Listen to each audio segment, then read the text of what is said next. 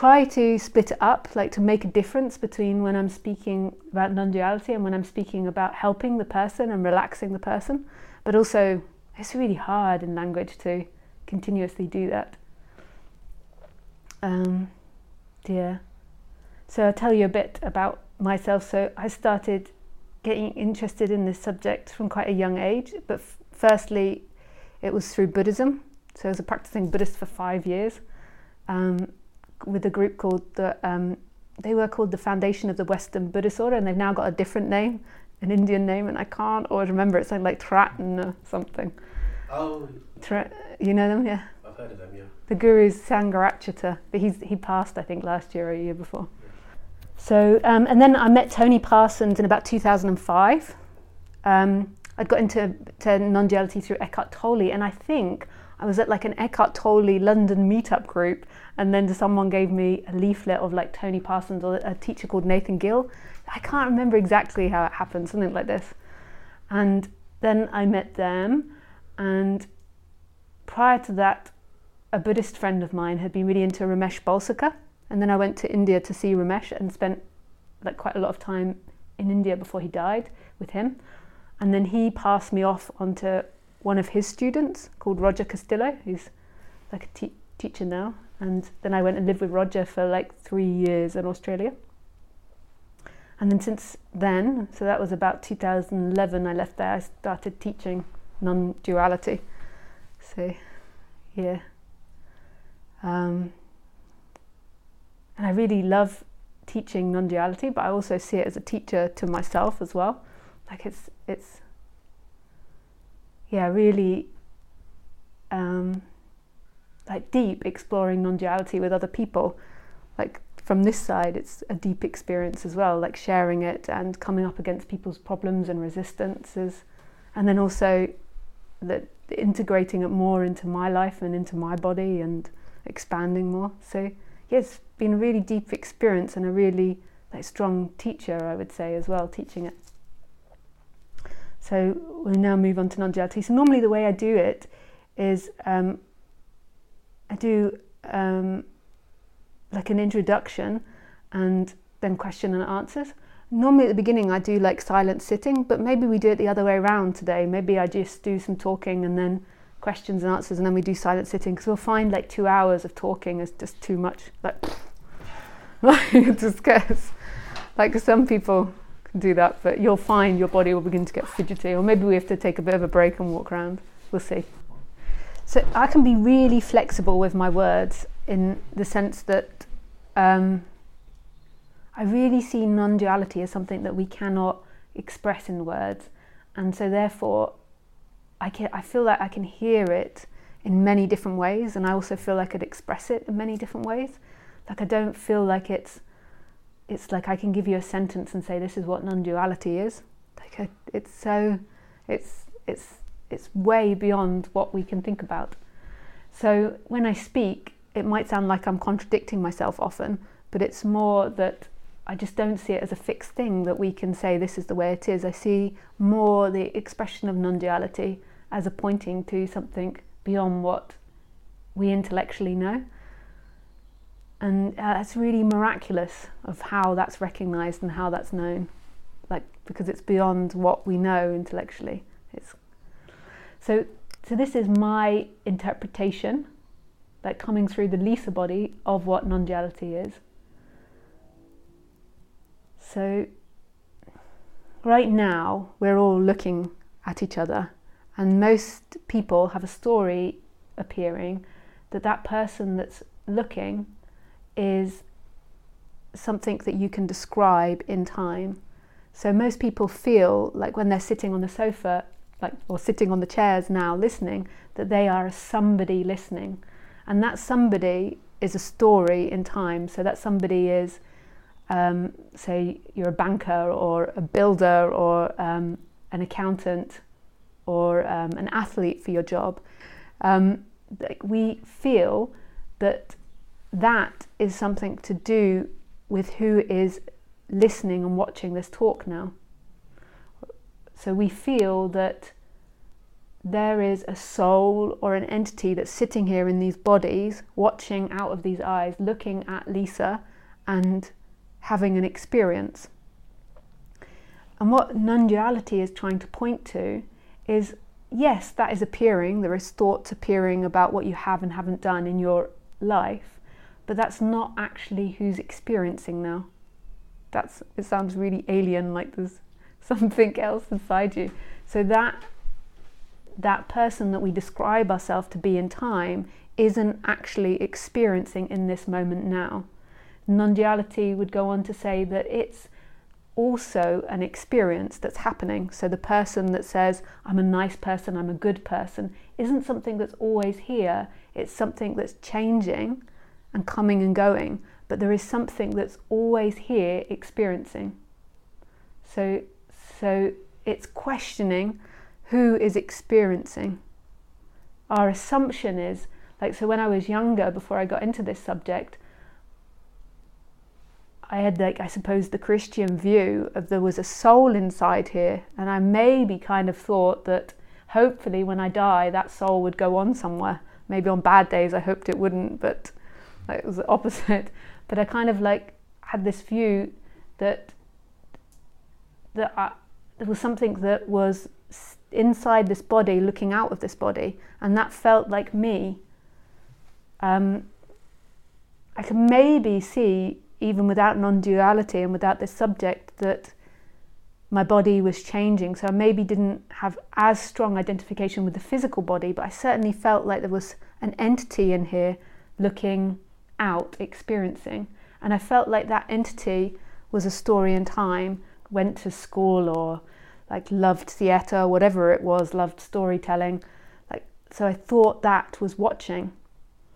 But when you really pay attention to the experience, you'll notice that that's not always there.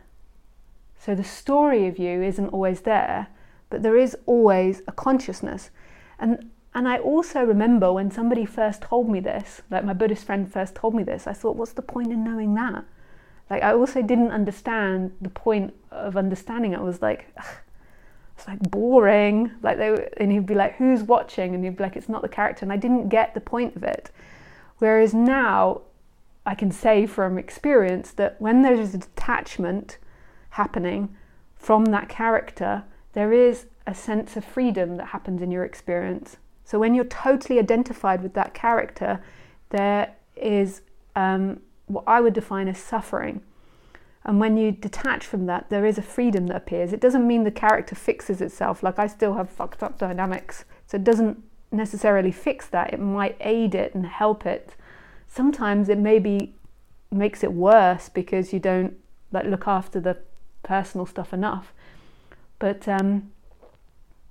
there is, in the detachment, there is a knowing of something beyond being human. And I feel like living a life where you kind of integrate them both, having this human experience and then also knowing this non-human experience, is a freedom beyond anything that you can find in life. That's might sound confusing, but I'll go over it again and then you can ask questions. So right now there is looking happening. So you're all looking at me, and as well as looking at me, there is a consciousness of the wall behind me. And when you're looking at me, you might have judgments of me, and there's nothing wrong with that, but there might be a judgment arising of me. But the looking at the wall behind, it's most probably, it's in your consciousness, but there's no judgment of it. So you're maybe putting effort into listening to me and focusing on me, but there is also a consciousness of the wall, of the chair, of the table, of the space, but that consciousness isn't in thought. So you're thinking about me, you're interpreting me, whereas other items aren't being interpreted, but they're appearing in consciousness. So they're appearing in experiencing. And what we get mistaken by when we hear this word consciousness is we think what I'm talking about or what the person's talking about is personal awareness, is personal focus. So you're looking for an interpretation of what I say, so something in words, and you're looking for something in time, in something which you focus on, rather than seeing that there is a consciousness here that's free all the time. So your consciousness that's conscious of the wall has no personal investment in it. It's just conscious of it. It doesn't care if the wall is pretty or ugly. It doesn't care anything about it. It's free. It's recognizing it freely, and it's recognizing it instantaneously. So this is happening all the time. But what we're normally focused on is the personal world. So the personal world of you going into time. So the personal world of me, my story, how you feel about me. So maybe you're having an emotional reaction that happens to me, which is totally allowed. Like, that's totally okay to have a personal reaction. Like, so that happens, and we're focused in that world, and we don't recognize that there is another part of experience happening, that there is a consciousness that isn't invested in the emotional human world, that is conscious, and this consciousness is still. Another way that I could say it is that when you wake up in the morning, there is a consciousness that switches on before you. So when you wake up, you don't wake up first and say, let me just turn on my consciousness. A consciousness appears, and then in that the person goes, oh, who am I, or what am I going to do today? Like, and then there's a memory of you that appears. So you don't let's switch it on. The consciousness switches on, and then the you switches on. It's not. We don't even know what happens when you wake up in the morning, whether consciousness switches on or off. That's beside the point. But what I'm trying to point out is there's a consciousness here that's beyond the personal. And what can happen in experience, which is an energetic expression, is there can be a movement from that personal world to this impersonal world. An energetic movement to a consciousness that's here. And we can break down consciousness, and we can call it different words. So with Tony Parsons, he would maybe call it everything. Like, he would hate the word consciousness.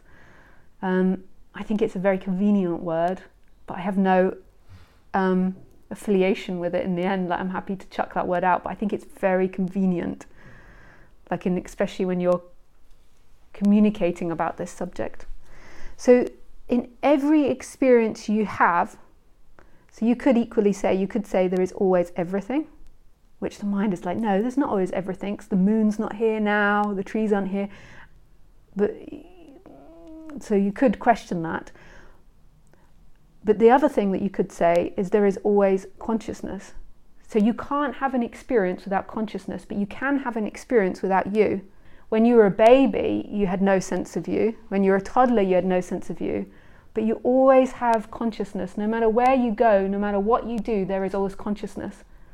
And it's amazing that that's never really explored in our society. Like, we don't really think that that is always here. Whereas the person is always changing. You could change your jobs, you could change your view about yourself, you could change your emotions, you could change your feelings, but you can't change consciousness. And this consciousness has a freedom in it. Like, the reasons it's free is because it has no emotional investment in anything. It doesn't care about anything, not in a negative way, not in a human way where it's like, I don't care about you, in the sense that it's just sitting here. It's silent, it's still. Like, your consciousness isn't invested in anything. It doesn't have any desire for anything. It doesn't reject anything. So something really happened to us all now. Like like we all started spewing like on each other. Like one person started and the rest of us like something really, the consciousness part doesn't care. Like the same if there was like the house fell down The consciousness part is free. The person cares, and I'm not talking about ignoring the person, but we've forgotten this element of us. That there is something here that can endure everything. It also doesn't have a memory, so it doesn't hold on to anything. It sounds really awful. I could imagine a psychologist listening to this and being like, what? But it doesn't care or have a memory, so it's like you could do the worst act and consciousness has forgiven it. Like consciousness just witnesses it and experiences it, and then it's gone. If you don't like this word consciousness, you can switch it to everything. You could switch it to God. You could switch it to Brahman, whichever word you like. Like it just is holding life. And this as well as like in combination with the human element of stuff, like the human dynamics, is a freedom, like this consciousness, this not consciousness, but this shift in perception, a recognition of something that's free right now, as well as living as a human being, can radically change your day-to-day experience of life. But it's this combination. The human side I'm not really talking about at the moment, but I don't mean to ignore the human side. I'm not talking about becoming really detached or unemotional or without having issues. It's remembering something in us that is never touched. But it's not really a memory like you would remember being a child. It's a knowing of something that's inherently here. Like none of us are, like every one of us here have consciousness. We're all conscious that this is happening. I used to get consciousness and thinking muddled up. Like, so I used to think that consciousness was a thought, like I think, and so therefore there is a lamp there. Like I know this world through thinking, whereas actually we know this world through consciousness. There is a consciousness of everything. This isn't not happening. This isn't deep sleep. This is happening. And this consciousness is still.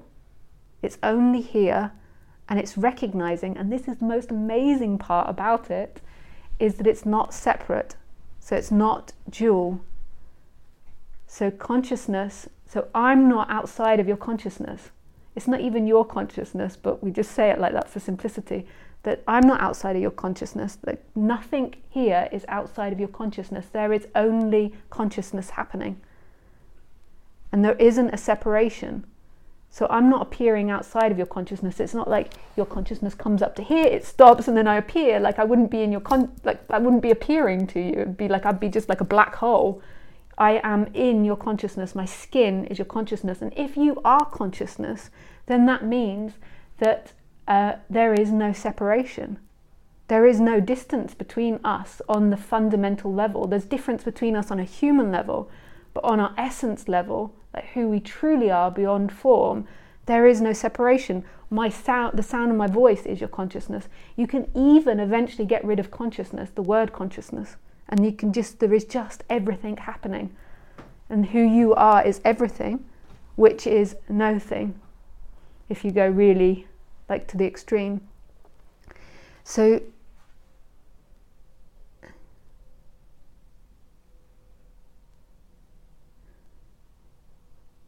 this consciousness is to true intimacy. We're also scared of this consciousness because it's uncontrollable, it's impersonal, and it's total intimacy. Like if who you are now is consciousness over the person, there is no boundary between us. It's like really, like almost like you walked into the wrong changing room, like, oh, sorry, the wrong toilet. Especially if you're a woman. For a man, you just walk in, you see cubicles, but for a woman, you walk in, you're like, oh, sorry. Like, so it's really like that, because where is the boundary between us? Where is the boundary between our emotions? So if I experience anger, like everything that I experience is anger. If I experience love, everything that I experience is love. Where is the boundary between anything? There's like total intimacy. Like if you go beyond the human, on the human level, we can talk about that level later, but on the absolute level, like, yeah, you could call it love, like consciousness is also love.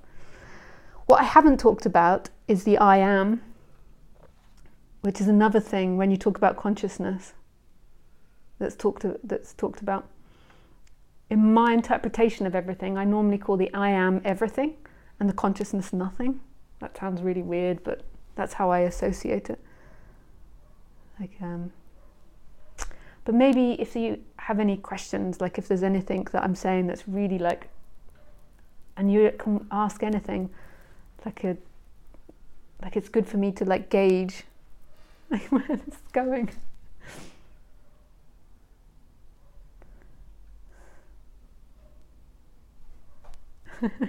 I'm understanding what you're saying. You're articulating things very well. Yeah. Yeah, if there's such a thing.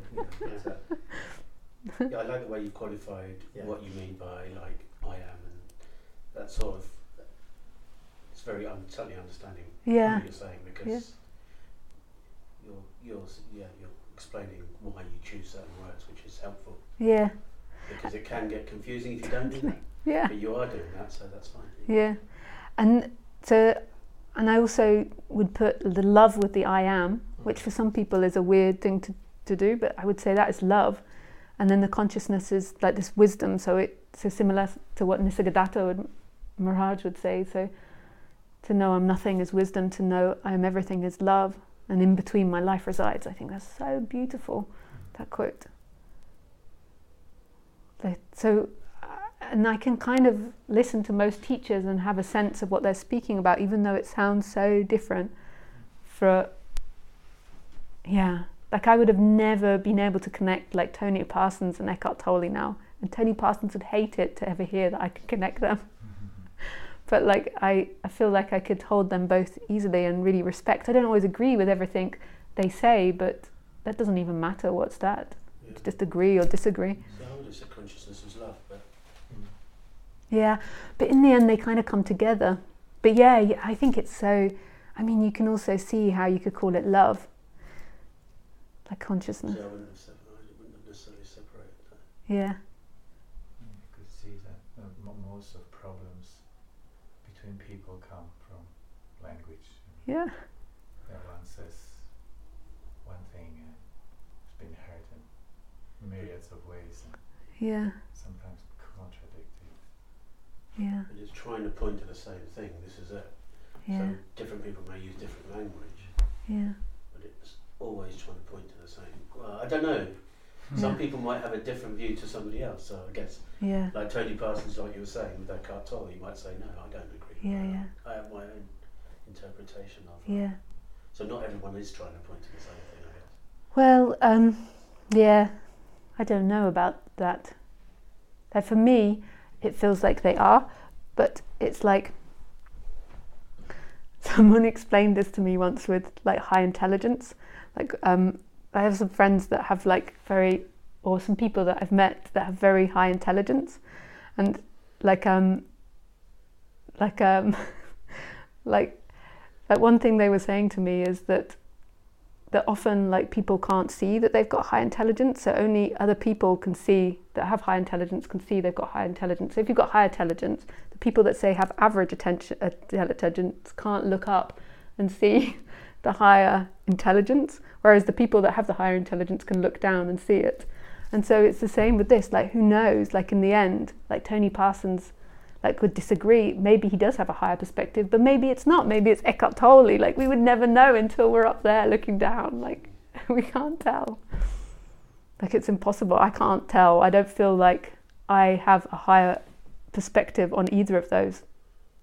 Like I don't know, I just feel like it all resonates in my heart and I like it all, even when they disagree. Like, also you lovely pointed that part of our noticing is beyond judgment. Yeah. And the cultural upbringing and all the way the libraries of what we know and you know, the influence of society or family or teachers and stuff brings so many meanings. Yeah. And these meanings just sneak in so quickly. Yeah. And you know, one says love and it means love, but love means so many things to so many people. Like Yeah. Like things like this, like like universal things, like yeah. love, and be like, yeah. Goodness gracious, good luck. Yeah. That's the meaning. When the meaning sneaks in, that's probably where people start operating within conclusions, within sort of reports rather than the immediacy of what's happening. That's where the trouble. Yeah, totally. Yeah, and then believing that our meanings are true. Meaning is helpful, so it's helpful in our society if we know what the meaning of car is. Like we have some sort of like comprehension of what it means by phone or cabinet. So meaning is relative in the human world, but in the absolute world, or when you begin to question this subject, you see there is a relative meaning to things, but then there's another aspect of us that's so mysterious. Like really we just don't know on that level. Like we are watching, we are conscious, there is consciousness happening, but we don't know what that is, we don't know what that means. It's a looking. We can't get outside of our consciousness and then have like a good examination of it and be like, oh, this is what consciousness is. Scientists are trying to look at what consciousness is, or to look at, if you go even further, what no thing is. But we can't ever step outside of that and look. We are it, there is looking, but it doesn't have any words to it, it doesn't have any instructions to it. It's like, it's looking, and it has no quality, like at all. It just is looking. And then it goes, as it integrates into the human, there are qualities to it. So some teachers would say that like the knowing of that creates bliss, or creates love, or creates these different states. But in itself, inherently, there is no quality to our looking, like to our experiencing now. Like beyond, if you go beyond feeling, if you go beyond thought, if you go beyond sensation, that the looking has no quality, it has no start and stop. We think it starts here, the consciousness. But actually when you really go into it, maybe the consciousness comes from all the objects. Like, where would you even define that? Like, or find that? This is another thing that can happen if you're into Buddhism. I don't know if they have the same language in all Buddhist groups, but the Buddhist group I was with used to talk about samapatis, and they used to say this was like disorientation of the body. Have you ever heard of this? Where your head feels like it's on backwards, or your hands feel like they're twisted. Have you heard of this, Lewis? No? Like, so this, you can also get that from drug experiences or drink or alcohol, where your body begins to feel different. And this is a really interesting learning curve, because even the assumption of what our energetic body is an assumption that we're making. Like, so you can have some amazing experiences when you meditate, or when you like do these different spiritual practices, because you begin to learn that the feeling of your leg is not necessarily your actual experience. That sounds so weird.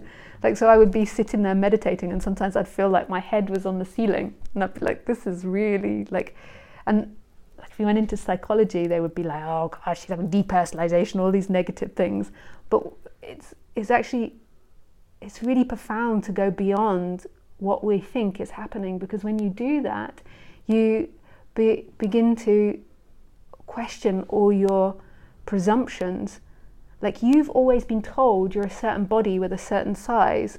You might notice that your sense of your body changes if you're in a good mood or bad mood, if you feel confident or not confident. But also if you begin to question, like, how big are you in experiencing? Like, so normally our consciousness is limited to our body, because we're telling ourselves that. Whereas this energetic shift that I'm talking about is that you begin to see that your essence, so beyond the person, like Lisa is, you could say, limited to this body, but beyond that, like, where is your sense of self, which is sense of consciousness? How big is it? Like, if you were to shut your eyes now, you can just practice or try this. Like, so if you shut your eyes, we have an image inside our head of what our body looks like now, which is really amazing. What other animal can do that? So we have an image, but there is the possibility of going beyond that image. We also have a story, so our story might be that we're not good enough, that we are better than, we know more than, we know less than. Whatever the story is. You've got to do this, you've got to do that, what that person did or didn't do. But if you go into the experience, beyond your image of self, beyond your stories, and even beyond the feeling of you, like how big or small are you? If you don't use thought, where are you? You just become really present, sort of with the background idea that there is no you that can become really present. But if there is a presence that happens, where are you? What size are you? Where does your foot end and the floor begin? Where does your back end and the chair begin? How big is your head?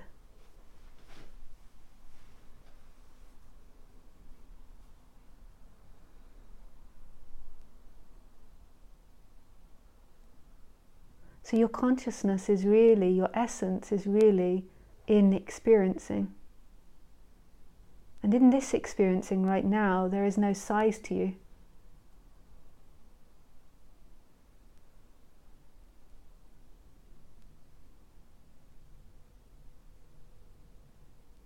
You are not a size. You're not your story. You're not your feelings. You are the sound of my voice. You're all the sounds outside. You're the warmth, the coolness. Beyond meaning, just in this moment, you are what's appearing, which is everything.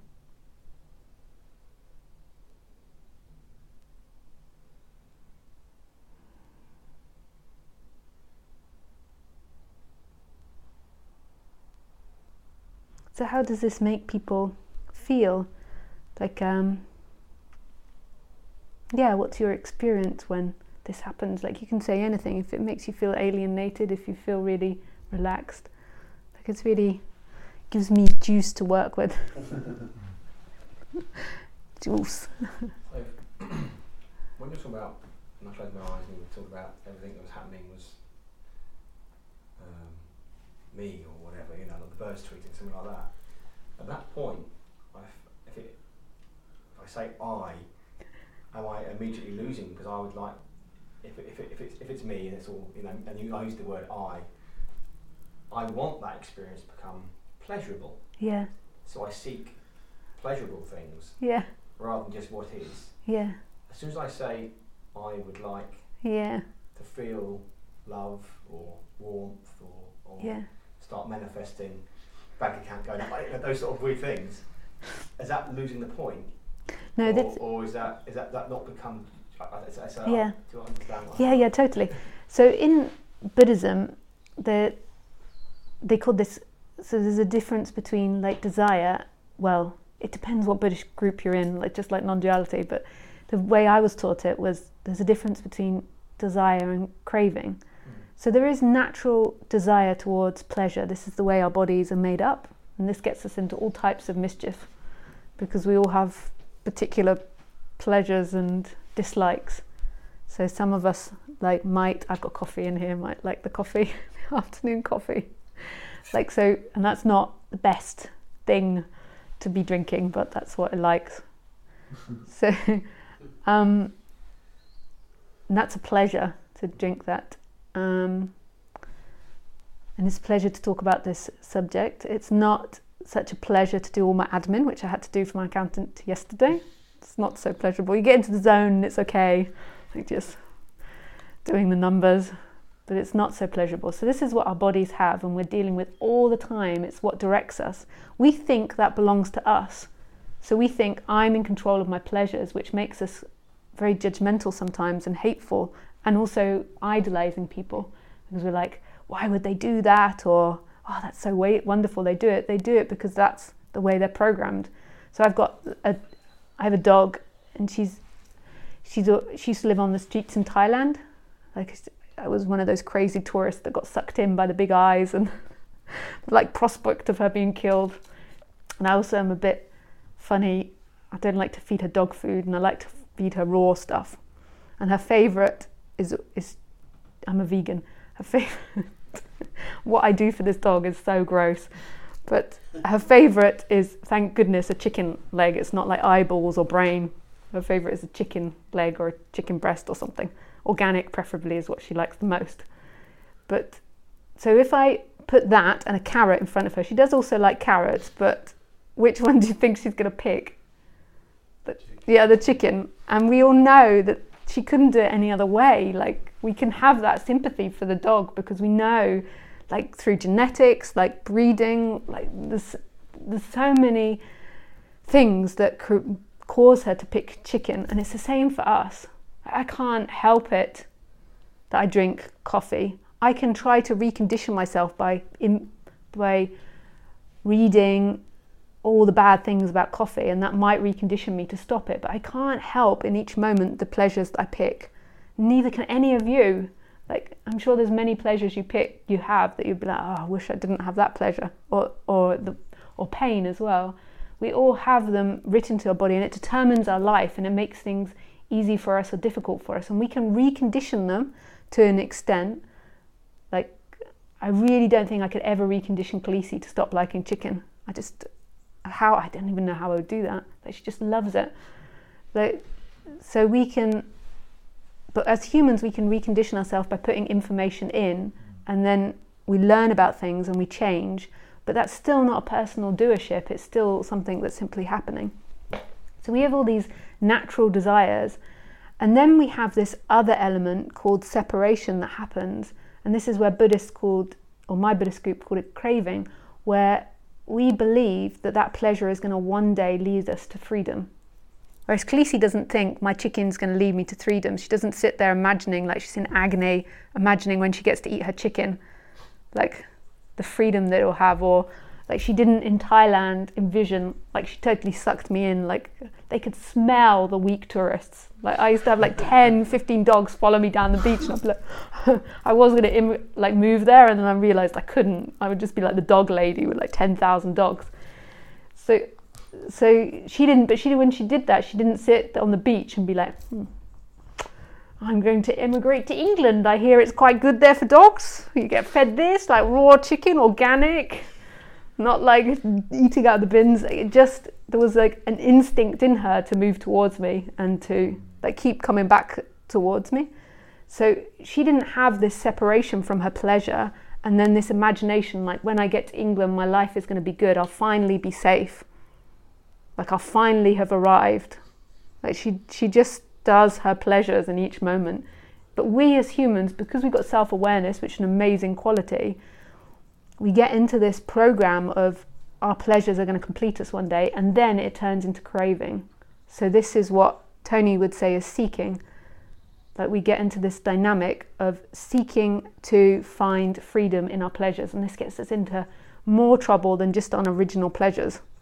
So our original pleasures can be difficult for us, but then when you seek in your pleasure, because if you believe your girlfriend is your happiness, is your freedom, or if you believe that your work or money is your freedom, then it becomes too important. It becomes this massive, like, people would kill themselves over these types of subjects. Is so important to us. And this is why non-duality, to me, to a healthy, happy life, is so important, because you're realizing that your pleasures are pleasures, and that's okay, but that you won't ever find freedom in a daydream of the future. So even though it's so elusive to us that if we collect enough money, we'll be able to relax, I meet such a wealth of people through this, and I meet lots of millionaires like that. And the reason that I meet lots of millionaires or billionaires is because they really get the money. You don't finally arrive, they then have to protect their money because everybody else wants it. Like, so then they're like sitting on all their eggs, like, and then there's all types of complications when you have money. And then this is the biggest elusive one to us, even more maybe than relationships, that enough money will allow me to relax. If you've been unrelaxed your whole life, it's not going to suddenly change by getting this. It just won't. You'll get another problem. Your mind will go to another problem of how to maintain it, how to save it, which stocks to put it in. Like it seems very complicated having lots and lots of money.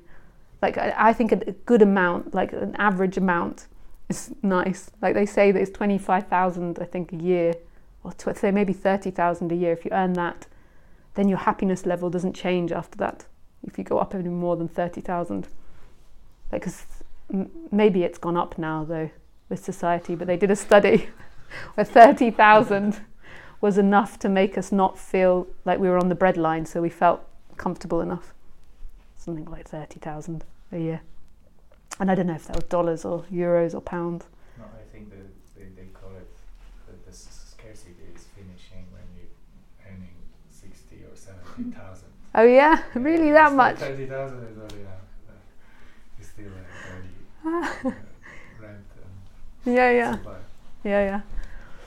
Maybe it's dependent. 65 or 70. Okay, 65 or 70, okay. That was in dollars. The research was American. It was okay, so maybe about £50,000 a year.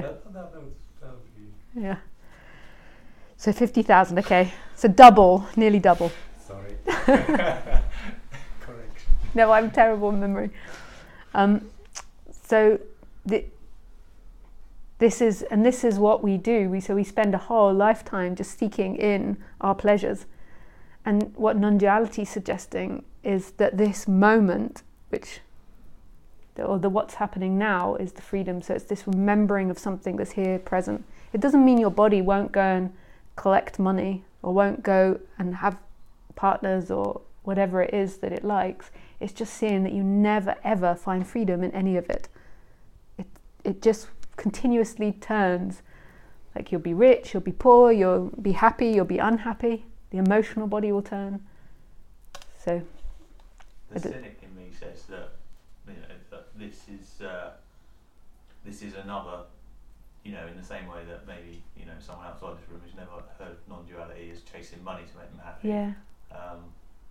Having done a few things like this, I just think, well, would I be just chasing this? Yeah. To again find some kind of freedom in this, and again to be disappointed. Yeah.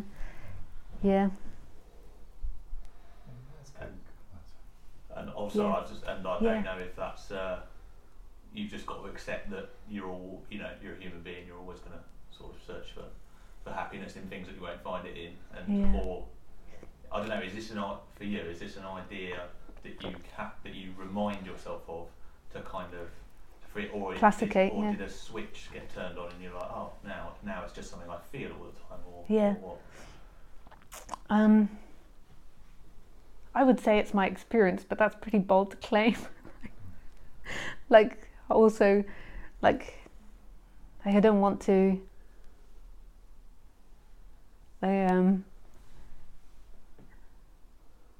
Like I would say that I'm not talking from a place of hope. Like I can tell. On the human level, I'm sure that there's times when I use the ideas or concepts of non-duality to make things better. Like when you're in a really like stressful situation. So I'm sure that there's times when I do that. Like it's hard to judge, but I'm sure that happens. But there is something else that happened that I can't. That was an energetic thing that happened about 10 years ago, and I just feel it just feels like this wealth of freedom, but it's not personal. That sounds so crappy when you say it like that, but that isn't a story. And before that, I didn't really think that was possible. Really, there was some part of me that hoped that it was. but I can see how it sounds like a hope to you, and I can see how the mind would use that. So then if I was working with you in a one-to-one session, because that's most of the time how I work rather than being in big groups, so I was one-on-one with people. So if I was working with you on a one-to-one level, once you asked that question, I wouldn't really answer that. I'm answering it most probably because we're in a big group and I don't want to put you on the spot. But if I would move away from that a bit, in my experience, and I would go to what actually happens to you in that dynamic, and I'll just speak generally, not so much about you. So I would then go into talking about chakras in the body.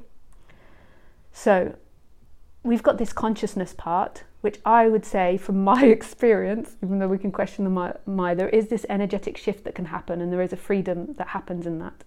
But I can see how that can become a psychological game for the person to deal with difficult scenarios. So then I would move that away from that, and I would go on to the psychology of the person. So when I talk about the person, I talk about chakras, not because I believe in all the wooey-hooey stuff that they say about chakras, but because from my experience, the chakras describe very well the emotional and physical body. So you know when you feel fear, I don't know if you've ever felt fear so bad you feel like you're going to shit yourself. So in Chinese medicine, they would actually be able to connect fear to your organs and why that happens, and the meridians, and the same with like heartache. If you have a broken heart, you do physically feel it in your heart. Like I'm sure you guys have experienced this. And you know when you don't express yourself, you know when you're like in a situation where something's really sad, you're watching a film and you don't want people to know that you want to cry, like so you just hold it in, and then it feels like you've got like a big, like something blown up in your throat and you can barely speak. Like so we have these chakras, and I think they're really accurate at describing what happens to you physically with emotions and your emotional centers. So what you described, the hopelessness, is something that happens in the human world, and this is different from the consciousness. The consciousness is here no matter if we're feeling hope or hopelessness. So the consciousness is like a different story in a way, and that's something that you as the human can never arrive at. You're never going to get consciousness. You're never going to understand it, but there can be some type of shift where this is remembered. But we still have to live in the human world. And what happens to us in the human world is we have these chakras that can open or close, and they're meant to do that. They're not meant to always be open, I don't think. So if somebody came up to you and told you that you were an asshole and that they really hated you, more than likely what would happen is your heart chakra would close and you'd begin to feel physical pain in your heart. What you would do is you would most probably defend that, so not deal with it, and you defend it in your brain, and you'd start telling yourself what an asshole they are, or maybe you'd start attacking them, or you'd defend or something. So you'd go into your mind and you most probably wouldn't feel that in your heart. And this is when people really chronically ignore their emotions and feelings, they end up having like sick bodies. Not all the time, that's not the reason for all sickness, but this is sometimes what we do. Hopelessness, I think, is one of the most difficult, hope and hopelessness is one of the most difficult human emotions to deal with. And I think if it's not understood and dealt with on a human level, it can easily lead to depression. So hope to me is from here, because I don't know if any of you can feel this area. If you can't feel it, you can poke there a little. You can, and it's really like sensitive area, and it's so this chakra here is about choices. This all sounds really esoterical, but I promise you this is from my own experience, and I might have talked myself into this, but I really experienced these things. So this chakra is about choice. So when this chakra is open, you feel empowered and you feel like you can make a choice. Like, so you feel that you have the ability to choose now to get up and walk out if you don't like it, or to stay sitting. When it's closed, you might feel disempowered, like you can't walk out. But I'll just talk about the openness. So when it's open, you feel empowered that you can choose. You feel like you can do things, that you can achieve things. You feel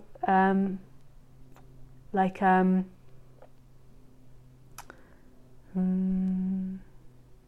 in a way, there's that sense of infinite possibilities, that anything is possible. It's there's other feelings to it, but I might forget them now. It's a feeling of strength, a feeling of action, empowered. So that's what it feels like when it's open and positive.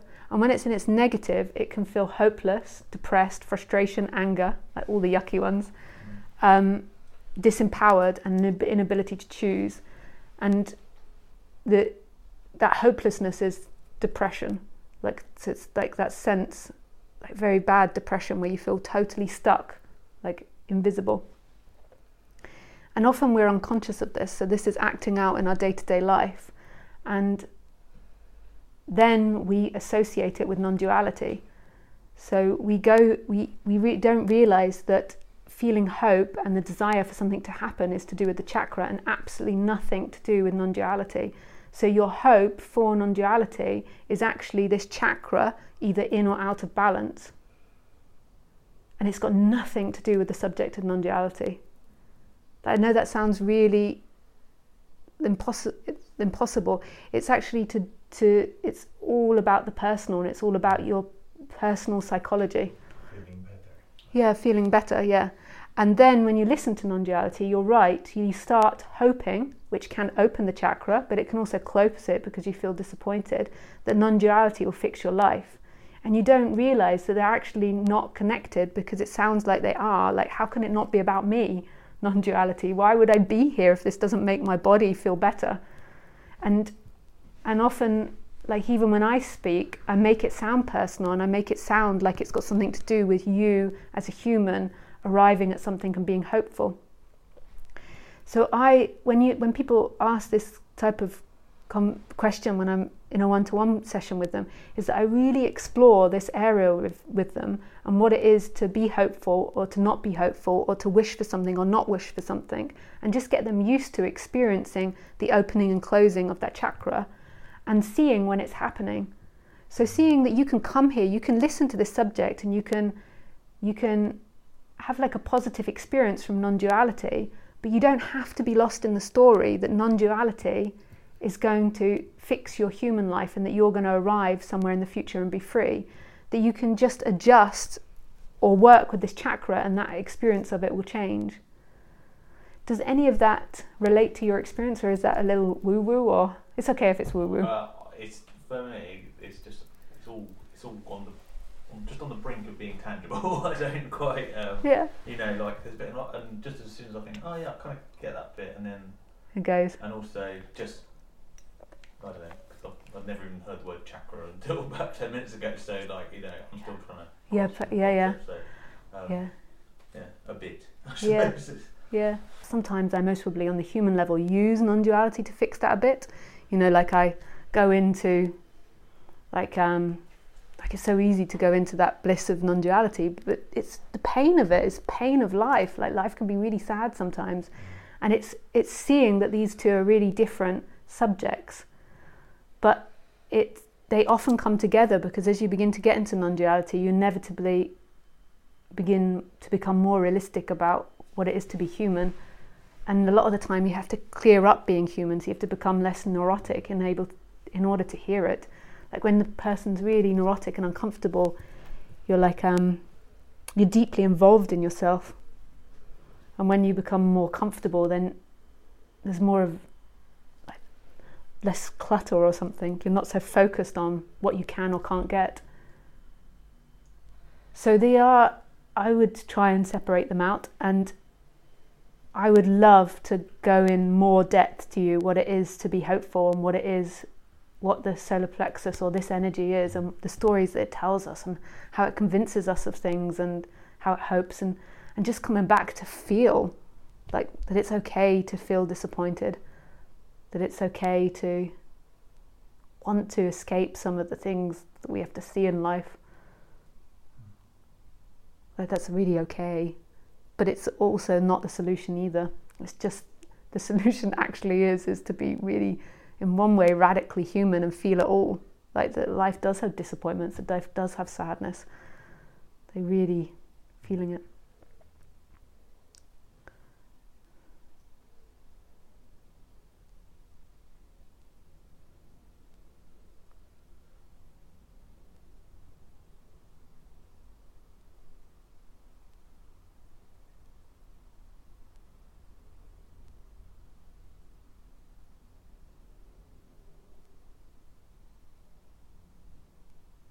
Does anybody else have anything else?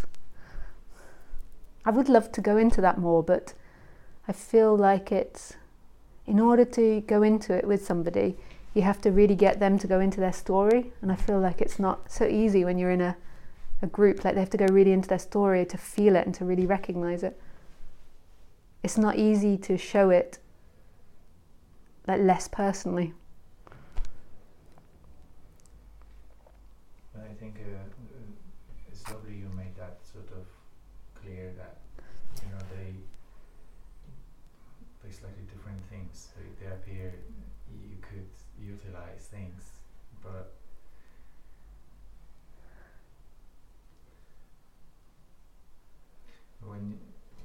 when you're honest, deadly honest, with a very, very immediate what's happening. Yeah.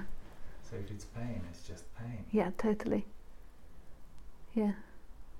And of course we prefer pleasure, but and that's never going to escape. You're going to prefer pleasure. That's the way it's set up. Like if we preferred pain, then we'd be sadistic. Like it's the way it is.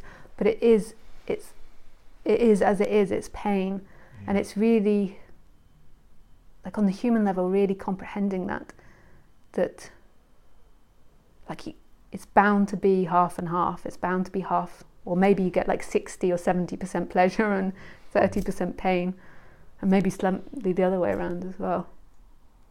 Like it's.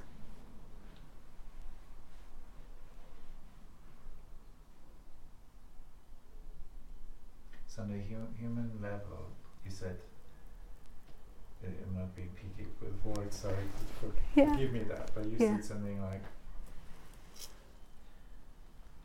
first you said something like perception shift, which actually is not another kind of perception, it's sort of maybe an ease of what we were holding on to, that sort of shift.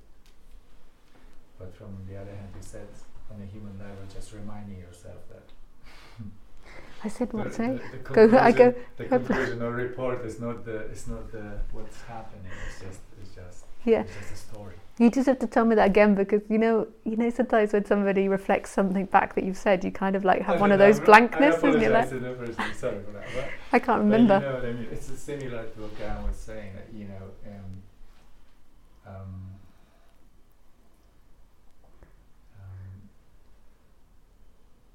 this reminding yourself of what actually happening, what's actually is going on right here. Yeah. What doesn't change, what that immediacy of the experience, direct experience. Yeah. Direct experiencing what is. Yeah.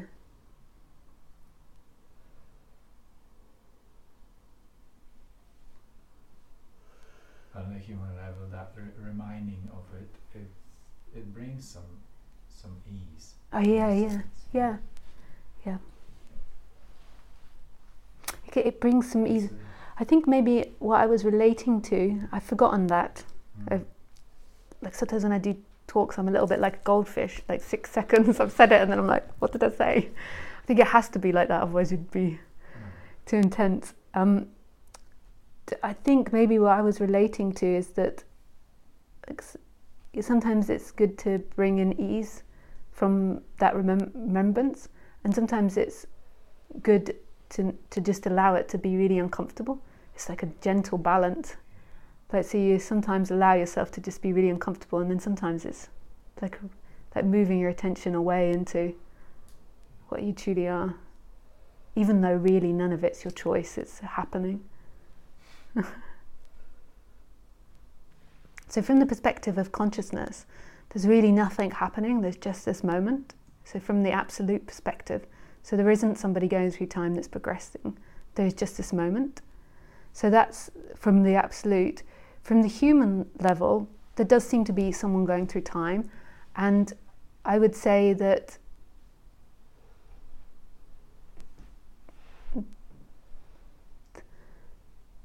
that it is that human does have hope, that it would get somewhere better, and if it didn't, it would most probably be sadistic. Like it's meant to work towards pleasures, it's meant to go forward.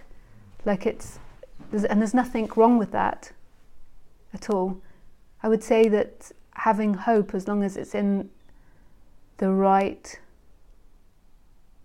like you understand what that hope is and you understand what it's coming from and where it's going, and you understand the feelings and you're not unconscious of it, then it can be beautiful and it can be healing on the human level, as opposed to no hope and feeling depressed and disaster and to feeling really uncomfortable.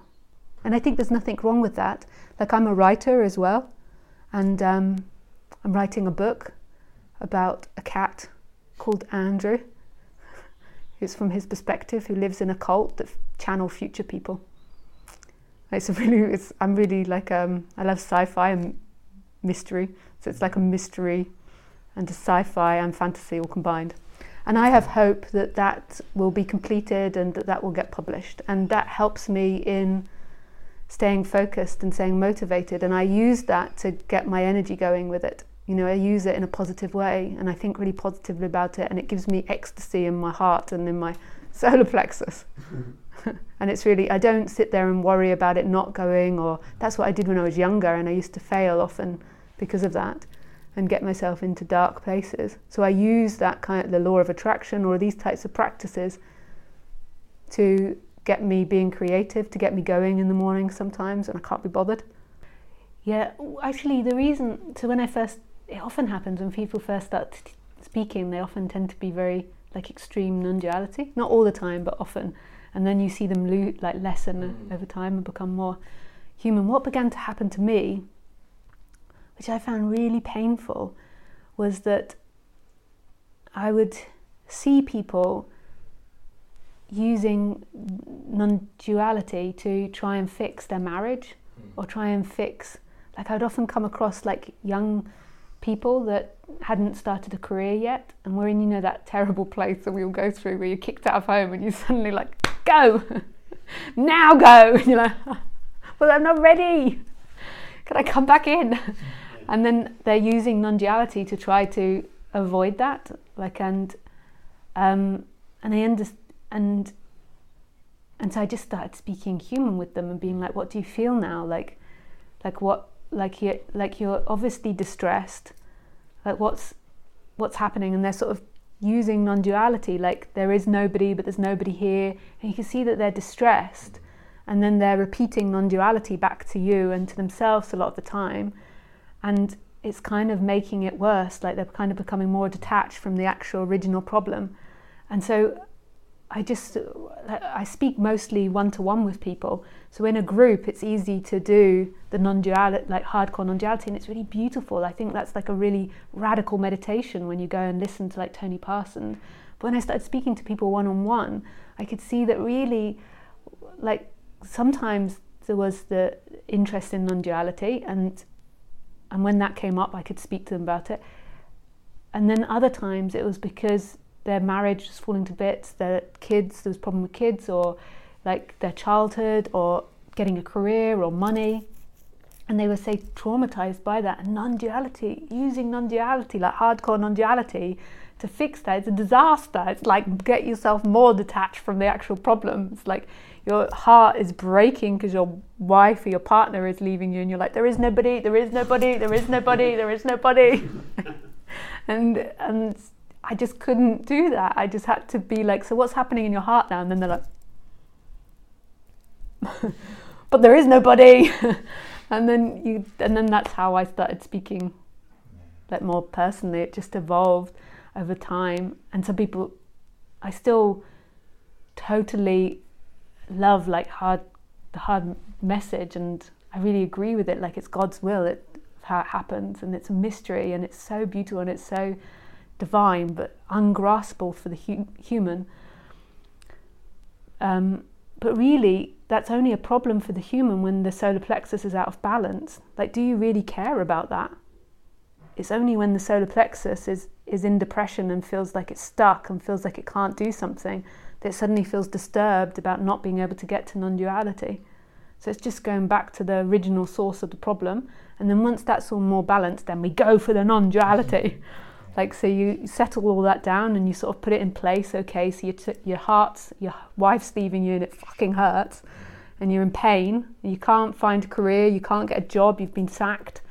Like, so you feel distressed about money. So let's acknowledge those feelings. And then when they feel more settled in that and they can see that they're going to nobody as just a defense, and they just feel more relaxed in the actual feeling of it, then you go in with the hard stuff. Here we go. So that's how I tend to work with people, but it tends to be one-on-one, and I prefer that. And because then you can really, like, you can't really go into someone's stuff in a big group, because that can be very traumatic for people. It's too much. It can be liberating. Sessions like this where, like for a few days, like, was no speaking at all, so it was pressure cooking a lot. And then the group was intensively meeting every day for many hours, and then suddenly speaking was allowed, and that cover just suddenly off, and beautiful breaking. Yeah, you're right as well. Yeah. It's just amazing. Yeah. Spontaneous, and people didn't even know that they were capable of that opening. Yeah, that's beautiful. Yeah, no, I've experienced groups like that at Osho before as well, in a really contained space and really getting close and vulnerable. So it wasn't easy to speak, for many people during that. So that's basically, it's like, I'm so happy to work with the person and work in time, but it's just looking at what hope is and why we use that and what's happening in us and why we need the hope, and just looking at that, feeling that, and then we go for the non-duality. And it's like the same as the law of attraction. We put the non-duality in there and then we just give it to God and we see what happens. And in the end, of course, there's going to be a recognition of freedom. Of course that's going to happen, because that's what you are. So you can't hide from yourself forever. It's going to happen. And when you work with people, how do you tend to work with people? So it really depends as to what somebody, what happens in the original conversations. So if it depends on how the person opens up to me. Yeah, so it depends. So it might be that the whole time I'm just talking about non-duality with them, so really pointing to non-duality and speaking like that. But if I detect that there's something else happening, then I will begin to ask them about that feeling. And then if they're reluctant to talk about the feeling, then I'll do all types of different things. Like I'll start asking them about their childhood, or I'll start asking them about the past or their work. And then I'll find ways into then connecting that feeling with their body. So in your body now, and if this feels too much for you, please say, because that's the whole part of it. What do you feel like in your body?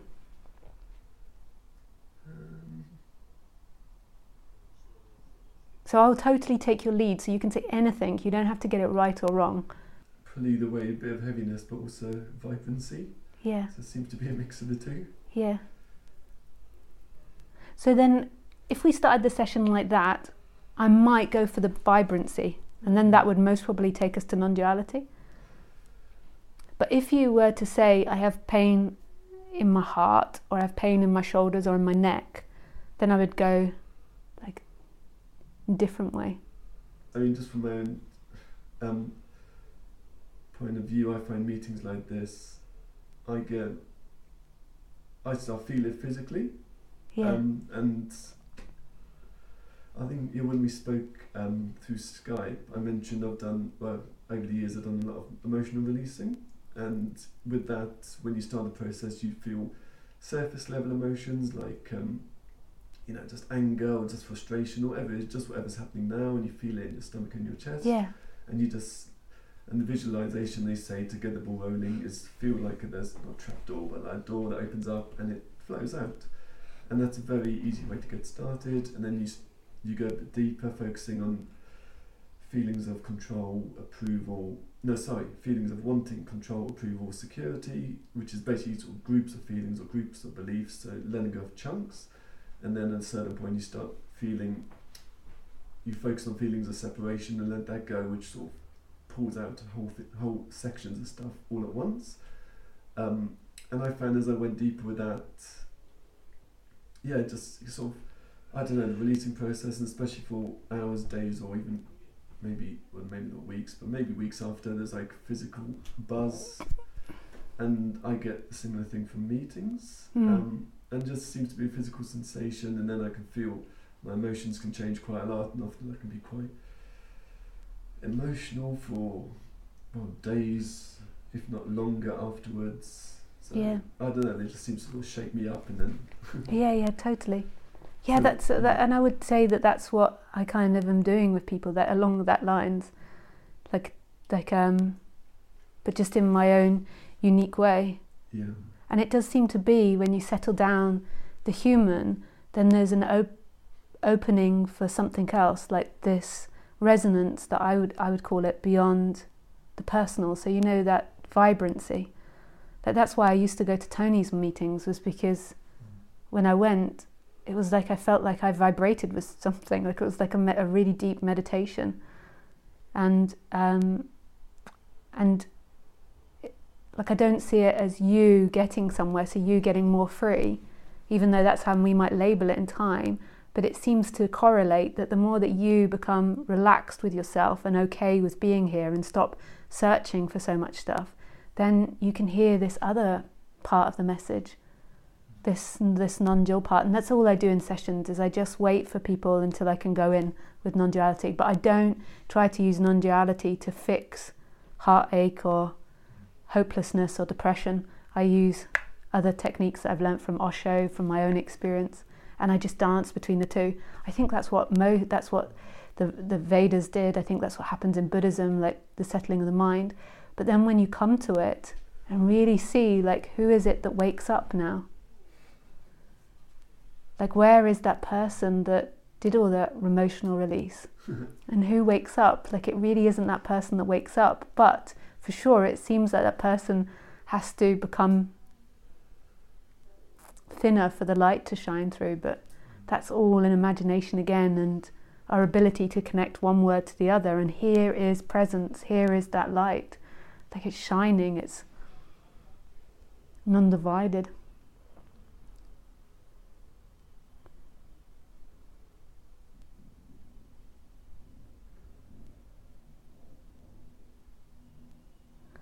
And I think it's really okay to hold that dichotomy of like speakers like myself that seem to give prescription and then also not, and then teachers that really dismiss that. And it's okay to not know, and it's okay to have these different messages. We don't need to know or sew them up or make them balance. That's just for the taxes. We can let it all not balance. It used to be a big concern for me as well. Like, I remember when I first went to Ramesh, like after spending a while with Tony, like I had a difficulty in Ramesh giving prescription and telling me what to do. And then the bhajangs and the kissing the feet and the guru.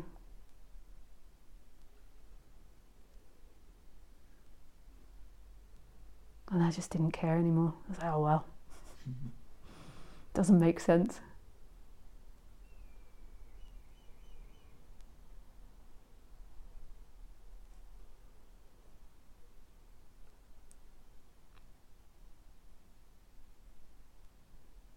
Yeah, nice. But maybe we just go in, I'm not sure what time it is, but we have a bit of silence now. Maybe we've done enough talking. Do you know, what time is it? It's 25 to 5. 25 to 5.